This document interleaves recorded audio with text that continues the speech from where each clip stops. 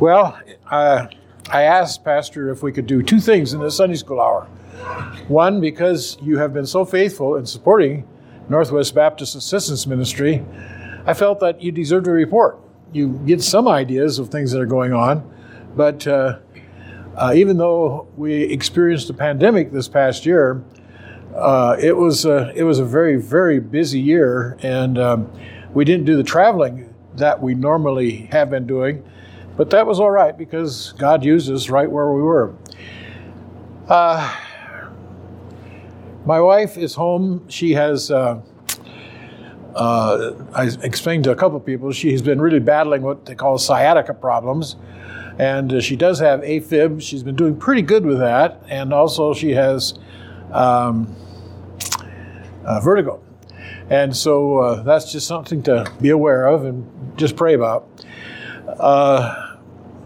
One of the reasons that I wanted to be able to get to the supporting churches and the people and the pastors was because after this last year, we don't know how many more chances we're going to have to be able to do what we want to do. And so you're one of the first on the list that I decided we're going to try to give you this report.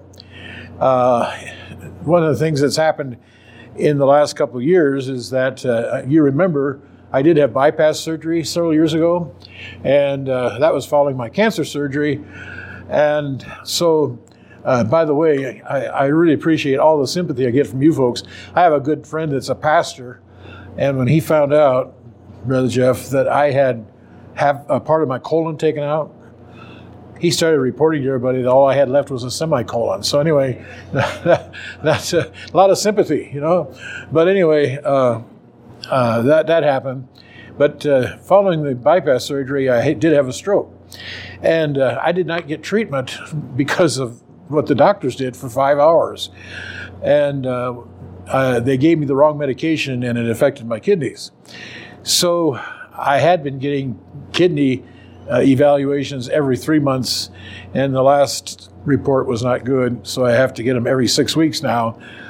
And they are telling me that I need to have probably within the next 2 or 3 months, I probably will have to have what they call, or have a port put in, because I will be able to have dialysis in. So that's okay. God's in control, and I'm just thankful that we have that ability. So I'm not saying this for sympathy or anything, but that does limit. I don't have as much energy as I had at one time.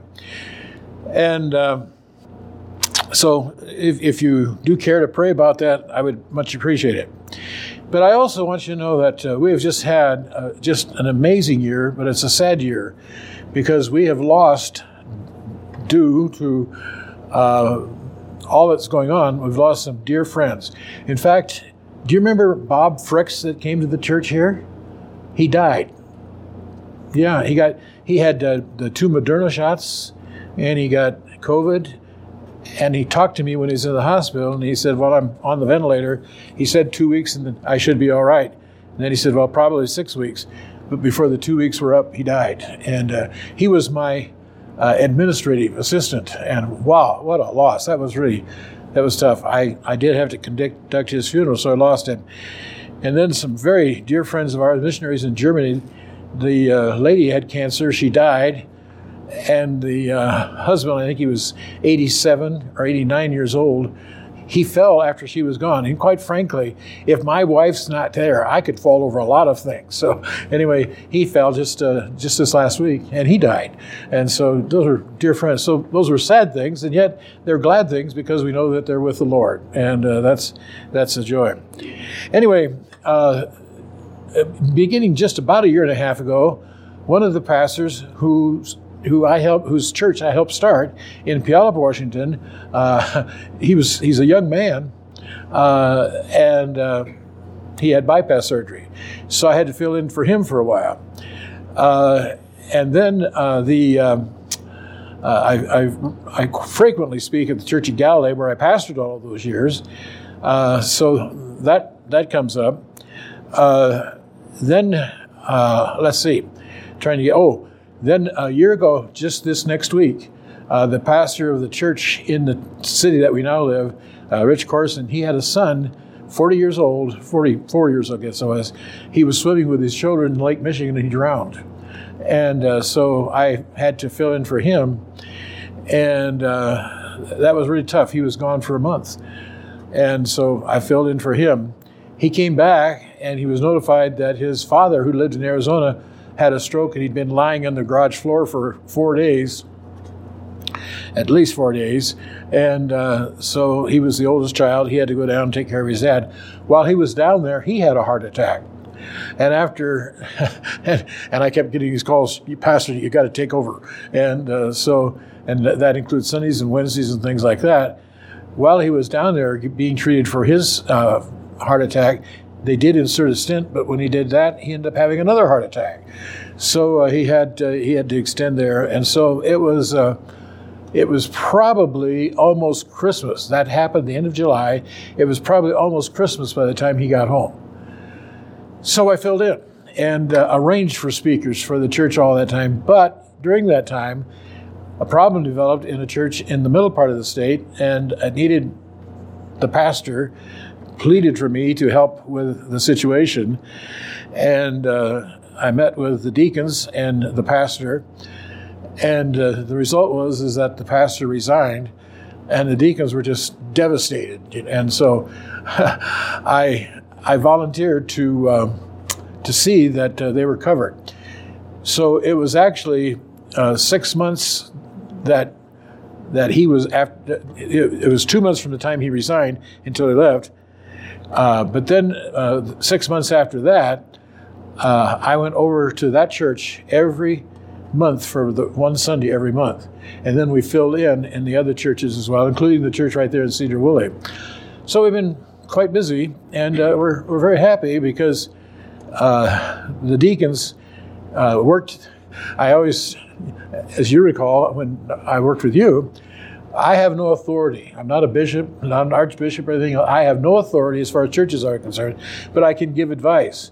And when churches follow the advice, sometimes it works out well. It's wonderful when it works out well. And so I did give that advice, and they ended up calling a pastor. He's been there for 2 weeks now.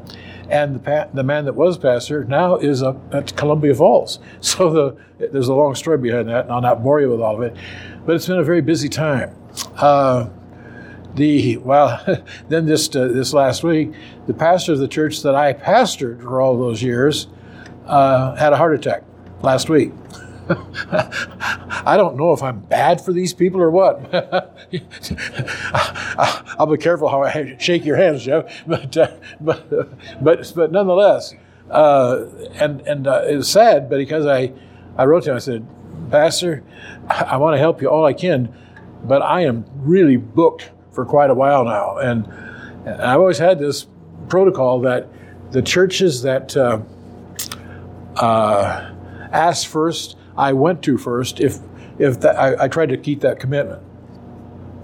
In fact, just kind of a little aside, that was one of the problems that Joel had with me, because I already had a commitment to speak at a 15th anniversary that the church where I was going had, and it had been long in advance. And Joel called me and said, "You got to come, and you got to come now." And I said, "I can't. I already have another commitment."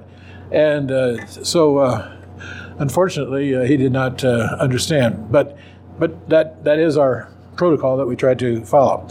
So anyway, the days ahead look better, not bitter, better. God's good. And I've been able to use the things that I've had for God's glory. I've been able to use it for a witness. We live in a senior citizens community, and I was looking for something for my wife in case I wasn't around, where she would have security, and this does. It has security. I mean, you've got to have a keypad to get in and get out, and especially during the night hours. And so I was very, very conscious of that for my wife's sake. So I am facing the idea of the kidney issues. But in the middle of all that, they now tell me that this week, next Thursday morning, if you want to pray for me, I'm going to have a nuclear heart test. And so I think I'm all right. It's just that I keep telling myself I'm all right. And so again, I'm not telling you that to evoke sympathy or anything like that. But anyway, and I wanted to deliberately get here a little early so I could spend some time with you and could spend some time with the pastor if he wanted the time. I always have to be very careful that I don't intrude upon the pastor's time. So we had a blessed time of fellowship yesterday morning, and at least it was blessed for me. And I kind of told him about some of the things that were going on, some of the things I've told you. It's important, in the book of Acts, we find that when the Apostle Paul came back, they came and reported to the churches. And so it's very biblical that I give you a report, and I felt that was good. But in the middle of that, I said, I told Pastor, I want to do something. I've never done this. I've been pastoring since 1964. I've never before done what I'm doing this morning. I thought maybe I would show you some things that I'm working on right now as far as a PowerPoint presentation. This is not a finished product, all right? But I thought maybe you would be glad to see how we start developing something and start filling in the blanks. So this particular presentation will be an enlarged, refined presentation. But I thought in the meantime, it is very helpful. I'm going to be speaking at the church in Townsend tonight. Did I use the PowerPoint presentation last year called World Leaders? Did I? Not last year, 2 years ago? No, you probably did. Because that's pretty new. But anyway, the world leaders are really wringing their hands. I just heard a commentator, not from the public press, but from what they call the parallel press, saying the whole world is looking for a leader right now. And I'd say that's true. Germany is a mess. France is a mess. Australia is a mess. We know Iran, who knows what's going on there. They don't even let you know the body count there right now. It's a mess. The world is looking for a leader. So I've entitled this one, this is a developing PowerPoint, all right? And if you have suggestions, I'll probably smile and say thank you, and then I'll think about it, all right? And it may be that it's a very good suggestion, and I can clarify some things. But what I'm going to do is just kind of work through this. And the world is looking for leaders, and they are saying we need to watch out because they even know that if you get the wrong one, it can be very, very dangerous. By the way, something that really worries me, this is a matter of record. It really worries me. In fact, I didn't know this until I did some research. Do you know that in the 1980s, our president said what we need is a world government? In the 1980s. That's quite a while ago. And there's been many of them say that. And then the vice president, when she talked about the southern border, she said, it's not our duty to secure the southern border. We need to call in the United Nations and have them solve that problem. I don't think the United Nations has a very good track record as far as solving problems are concerned. But that shows you the mindset of the world. It also shows you that if you had somebody that's very charismatic, they could rise to the surface very quickly. And you're probably way ahead of me already thinking, this could happen, couldn't it? And so the world is looking, and they're saying, we better watch out. But the child of God, those who know the scriptures, respond and they say, we look up. Aren't you glad? There's all kinds of controversy about who is the president, who's not the president. I want to tell you, my king sits in heaven. Aren't you glad for that today? And I talked to him this morning. I can't talk to the President of the United States. I can't talk to the governor of our state. I can't talk to the governor of this state. I can't talk to the governor of my state. I don't even know what's going on as far as he's concerned right now. Things are a mess. But aren't you glad that we look up? Well, we do that because we are convinced that the Lord Jesus Christ is coming again.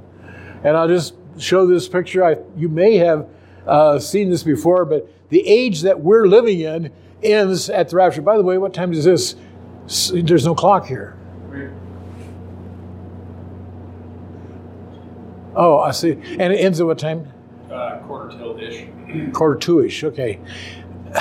That's really nice because I take the term from the next guy, in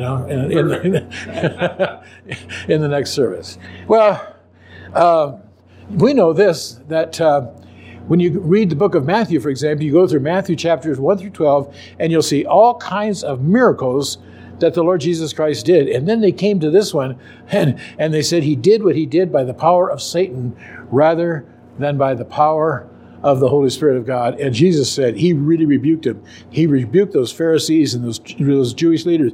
And he said, in effect, that's it. That's it. I'm going to be working. I'm going to build upon this rock, the fact that I am Jesus Christ, the fact that I am God. Upon this rock, I will build my church. So from there on, we find that he is talking about the fact that he is going to be working especially with the church. And you're part of that this morning. You have honored the Savior by gathering together as a group of believers. You quoted that verse, not forsaking the assembling of ourselves. Well, so there are some events that following the rapture. I'm going to show you another slide, and I know you've seen the next one I'm going to show you. We do know that there's a little, as we've really developed the theology of this whole thing, we do know that there's probably a little space of time, some space of time anyway, from the time that the rapture takes place and we're gone and the actual signing of the covenant takes place, all right? Which, of course, initiates the tribulation period or Daniel's 70th week. So, and of course, Daniel says that the 70 weeks are basically this time period are determined on thy people. Who's that? That's Israel. That's the Jewish people. They're determined on thy people and upon thy holy city, which is Jerusalem. All right? So, by the way, do you know of any other city in the world that receives so much world attention right now than Israel or Jerusalem? I mean, it is the nexus of attention. Well, very interesting. I'm really compressing some things, and you may say you need to fill in some blanks in between, and that's good. That's a good suggestion. We do know this, that Israel, during that tribulation period, will have no nation defending her. And that now includes the United States of America, sadly. The United States of America has been a real defender. And under the former president, Jerusalem was given wonderful status because that's where the embassy for the United States was located. It was also under his administration that whole Golan Heights, that was where Syria came in and kept bombing Israel, was really basic. It was back to Jewish control. And he, in fact, said, along with the Jewish people, said, we are never going to give it back. I've been up there. I've been able to see the road that leads you right to Damascus, which, of course, is very interesting. So he said, in that day I'll make Jerusalem a burdensome stone for all people, all that burden themselves, and it shall be cut off, be cut in pieces. That's toward the end of the tribulation. And through all the people of the earth shall be gathered together against it. Now, this is very interesting. I will tell you, there are some things, I've been doing a lot of work, a lot of studying on this. And I came across some things that were very, very fascinating. I talked to a pastor about this just yesterday. In Ezekiel chapter 37, we have that first part of it talks about Ezekiel seeing the vision of the valley of dry bones, all right? And the bones come together, the flesh comes on it, but it said it has no spirit in it. It had no life in it that particular point. But when we get to the 10th verse, it says, so I prophesied as he commanded. In other words, as the Holy Spirit of God commanded, and breath came into him. And so he prophesied, and as a result of the Spirit's prophesying, basically, they got saved.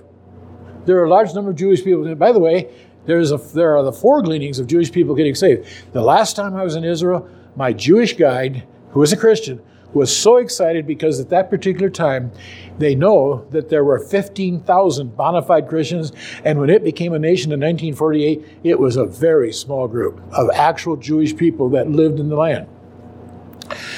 I just received a report from a very credible source and said, this has not been a whole lot of time since then. There now are over 30,000 born-again believers. It's the first fruits that's happening right now. It's happening right now. God's word is being fulfilled, folks. I mean, it's glorious to think about that. It's just coming together. So it tells us here, though, it says, and stood up upon their feet an exceeding great army. Whew! An exceeding great army. Where is that coming from? Well, I want to tell you, anti-Semitism is rising exponentially in the United States of America. Now, the former prime minister in Israel said some things that were probably offensive to some people. He said, "We need the United States, but the United States needs us." I may have told you this in the past, but my son has become very close to a Israeli pilot, one that flies the F-35s. They actually bring those Jewish pilots over to the United States because the Jewish pilots have had to learn under military war conditions how to use them, and they can teach our pilots things that we don't know. In fact, they are training in the bases in Western Washington, our pilots from Israel. So, and out of that, they're finding out that there are a lot of Jewish pilots that are in those ranks. Not all of them are believers, obviously, but by the way, this man's name is Asher of all things, and he's very sympathetic to the gospel, very sympathetic. The big thing he has to decide is, can I embrace the gospel and still be a Jew? That's what he's struggling with. So there is a great anti-Semitism in the United States. Jewish people in this country, and we can prove this very easily, they are buying property in Israel, they're buying condos, and they have what they call the renter's agreement, whereas if they decide they have to come to Israel, the people that are living there are going to have to vacate so that they can come back. That's just an agreement that they have, and we can document that quite easily. But that's happening in France. Europe is very anti-Semitic as far as Jews. It's happening in England. So there could be, they now know that there is a great influx of people coming from the United States, coming from Europe. Now, when I would have given messages on prophecy in the last few years, I probably would have told you that there were probably about 7 million people, Jewish people in the United States at that particular time, and 6 million Jewish people in Israel. And then there were another 3 million that were scattered throughout the world. Now we know that there are over 7 million people in Israel that are Jewish, and the Jewish population in the United States has actually declined. I don't want to throw too much at you, and this is not totally germane, but I went online this morning and tried to check some things out. I'm very concerned about the fact that our government has some alliances with other governments that I'm not very happy with. Do you know, for example, if you Google in Washington, D.C., London, and the Vatican, you Google it in and say what the connection between Washington, D.C., London, and the Vatican, you'll find out that there is a triad connection. And each one has a particular area of responsibility. They say, and by the way, you know, do you not, that Washington, D.C. is not really a part of the United States. It's a separate corporation. You can check that out very easily. Just Google it. Sorry, that's a little rabbit trail, okay? But it's interesting to know, isn't it? I mean, don't you think it's interesting to know? Not too long ago, we had a report that a Muslim came into a doctor's residence in France, in Paris, and he threw her out the window, and she was the third floor, and she died. He was Muslim, and they let him go through because he felt like she was being anti-Muslim, and that was it. No penalty or anything. My point is that anti-Semitism is going to push people to Israel in huge amounts. We can watch that even now. Don't be surprised if you hear about some of our very, very top-line military minds, especially if they retire, going to Israel because they're Jewish. And so this exceeding great army, isn't it interesting? The scriptures talk about exceeding great army. It's not just an army, it's an exceeding great army. Now, they have an exceeding great army, but, you know, Netanyahu said, if we don't, in fact, the new prime minister says the same thing, if we don't have anybody else to defend us, we'll defend ourselves. How do they have that much confidence?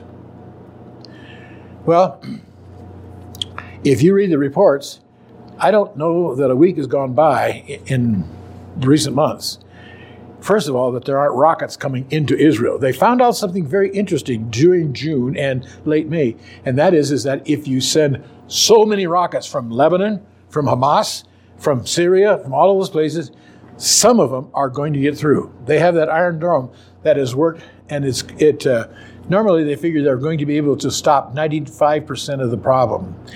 During that particular raid, they felt like they actually were able to intercept 99% of the problem, but it only takes one. And not only that, we know that Israel has compromised the telemetry of the rockets coming in from Iran. So don't be too surprised if someday that Muslim edifice on the Dome of the Rock is suddenly evaporating.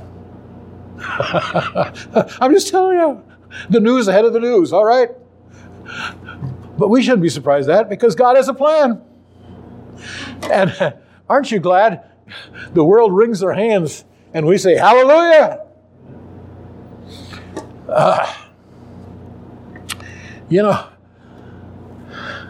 Next week I'm going to be preaching on the rewards of the believers at a church there in Western Washington.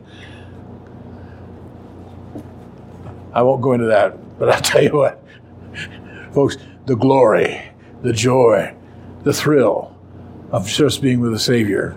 We're going to talk a little bit about that in the morning message this morning. But anyway, Israel will experience the Gog and Magog alliance. We're going to show a picture of that in just a minute. But Israel will have a small nation protest. I shouldn't say a small nation. There are some small nations. That's a correction. The thing that was very fascinating is that you've heard about the Abrahamic Accords that were developed under President Trump. If you look at the historical background, almost every single one of those people were people that their names are really mentioned in Ezekiel chapter 38. Glory! We're not surprised. Just think about that. Ezekiel prophesied how long ago? I mean, it's like reading your paper. I guarantee you it's better than CNN. It's certainly better than ABC. In fact, we don't even have television anymore because I just didn't want to pay for that stuff because if you heard one, you heard them all, I felt. And so I didn't want to do that. But that's my problem. That's nobody else's problem. But that's just the way it was. I just didn't want to do it. I find almost everything I want on the internet. I do get just massive amounts of news there. And it's accurate. It's accurate. You have to watch it. Some of them are very suggestive, and they don't have all of that. But that's an area where I do need to correct. There are some small nations that protest, but all they do is protest because they don't have the ability to do anything else. Okay, here is where we have what I was telling you. You see where that little blue cloud is? I drew this out, and my wife was the one that really helped do this, and she really did a great job. We're going to look at Psalm 83 in just a moment. That involves Israel or Syria and the nations contiguous to Israel.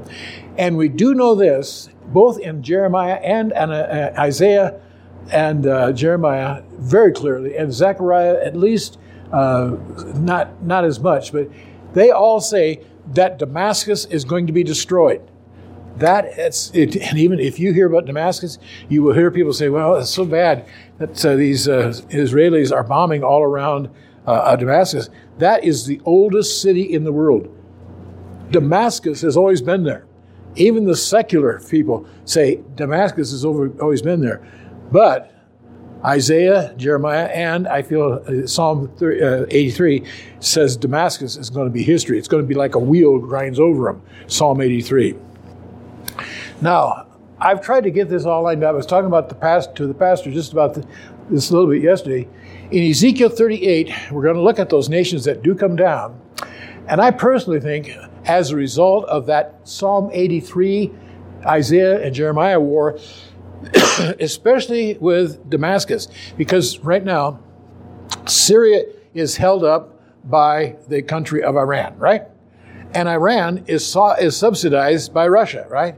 So if Damascus is destroyed, and it looks like it's a pretty bad destruction, if it totally destroys, I had one of the men that I had the privilege of leading to the Lord was responsible for going in after the bombing of Nagasaki. And he said, you cannot believe that atomic bomb. It just melted everything.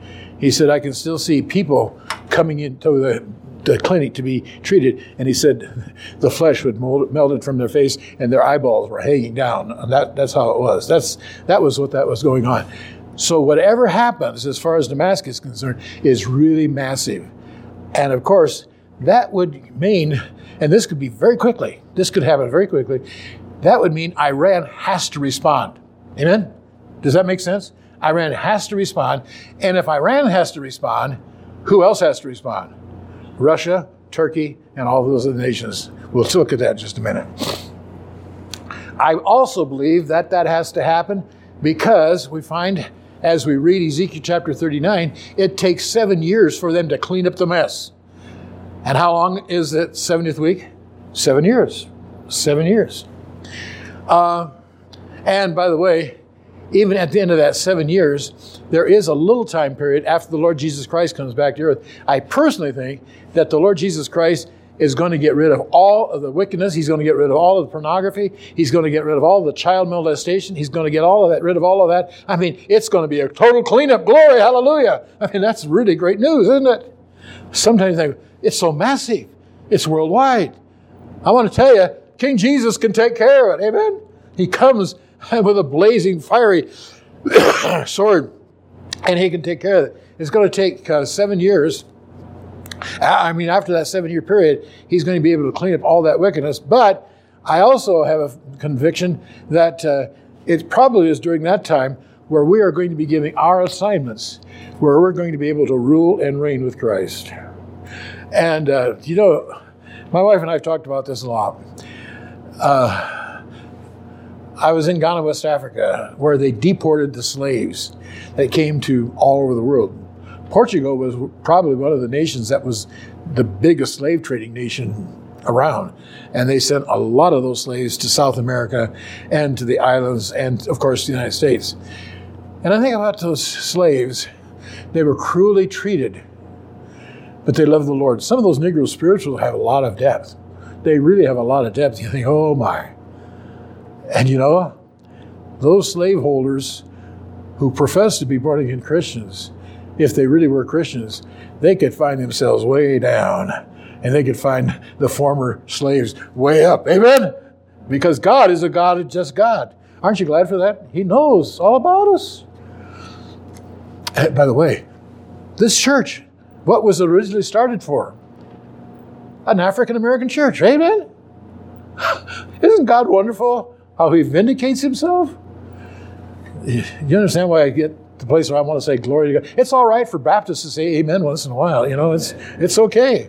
But I hope that chart makes some sense to you. And there was a time Marilyn said, hon, I don't know about that Psalm 83. And I said, well, I still believe it, but I won't be quite as dogmatic until I get some more study. Then, of all things, we found out several men that were PhDs, and I came to this on my own. Where there were several men with PhDs and THDs. They said, Psalm 83, that's where it stands. I said, hon, what do you say? It's really nice. Husbands, it's really nice when we're right. Amen? I mean, it's really great. Well, so I hope that chart is helpful.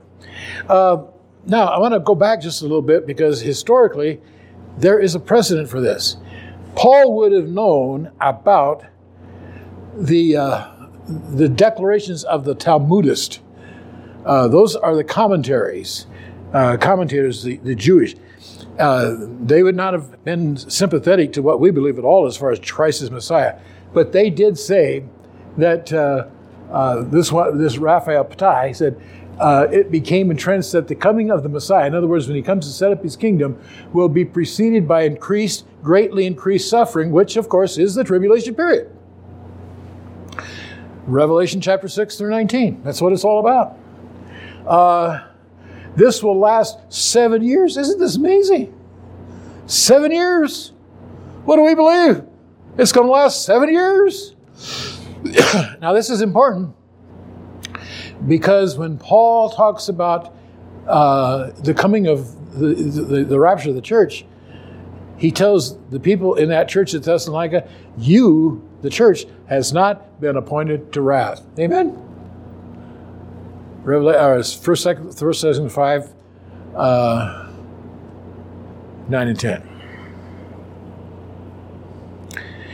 So I'm just going to skip over this because I see what's happening to my time here. But it's going to be a time of horrible. By the way, that Ezekiel 38 thing is really amazing. They have this great coalition. I'm going to show you a slide of that in just a moment. But they have this great coalition. But one of the things with this great coalition, they can't understand each other. All right? You have people from Turkey, you have people from Russia, you have people from northern Africa, you have people from Syria, you have people from Iran, you have all those people. They can't communicate with each other. So there's confusion in the ranks of the people. But, and Israel, of course, is defending themselves. They have a great army that's going to defend themselves. But the real terror is going to be the terror that comes from heaven. There's going to be horrible, horrible things happening as far as that's come from heaven, including all kinds of earthquakes. And it's going to be so bad that Gog and Magog, the leaders of that whole thing, say, we're out of here. The trouble is, when they're out of here, you come to Ezekiel chapter 39, only 1/6 of their army is left. They are really wiped out, all right? And of course, when they're gone, Iran collapses. The nations in southern and northern Egypt collapse. Turkey collapses. And Turkey is so fragile right now, it could collapse at any time, even financially. And Israel is going to feel that we've won it. We've done it. There will be those who do. This is again, this is just before the actual covenant is signed. And they're going to look at this and say, wow, we've won. But, by the way, someone at the back, would you read the last 3 verses of Obadiah? How many times have you heard people preach from Obadiah? Can I have somebody read? I think about the last 3 verses from Obadiah. So, Israel's right to the land has been established, which of course totally deflects what Syria wanted and totally annihilates what the people from Gog and Magog wanted. Okay, Richard, do you have that? And they of the south shall possess the Mount Esau, and they of the plain the Philistines. And they shall possess the fields of Ephraim and the fields of Samaria, and Benjamin shall possess Gilead. And the captivity of this host of the children of Israel shall possess that of the Canaanites, even unto Zarephath. And the captivity of Jerusalem, which is in Sepharad, shall possess the cities of the south, and the Savior shall come up on Mount Zion to judge the Mount of Esau, and the kingdom shall be the Lord's. Now, do you realize how much territory that covered? All of Samaria, which includes the West Bank. Obadiah says, that's yours. Samaria. Also, it includes all, in fact, goes over to the east side of the Sea of Galilee and or Jordan. It gets really, really close to the land that was given to them by the covenant that God made with Abraham. It's real, real close as a result of it. So, and by the way, the Edomites were the ones that just hated the Jewish people. They wouldn't allow them to come into their land when they were coming from Egypt. They hated them. And they danced with joy when Babylon came in and was destroying Jerusalem when in the Babylonian takeover. There was always that tension. There's another little trail I could go down, but I must not do that, okay?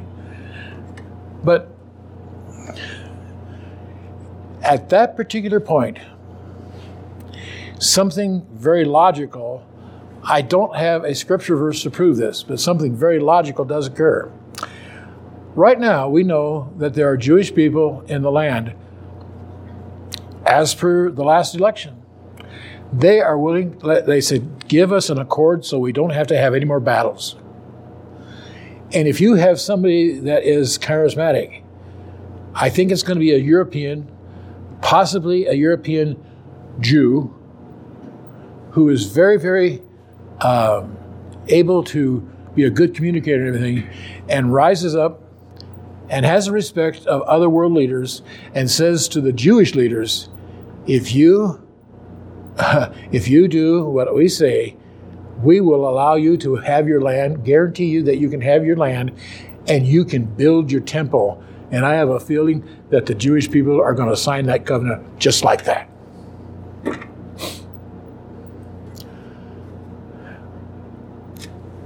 I guess I should say just like that, all right? Has that been interesting? All right. And you can give me comments. And, I should put out some of my prayer cards if you don't have one. Pray for us. And you can send email to us, and we'll try to respond to that. If I don't respond to it, I'll have my wife respond to it, and you'll be able to understand everything she says. Father, thank you so much for the time.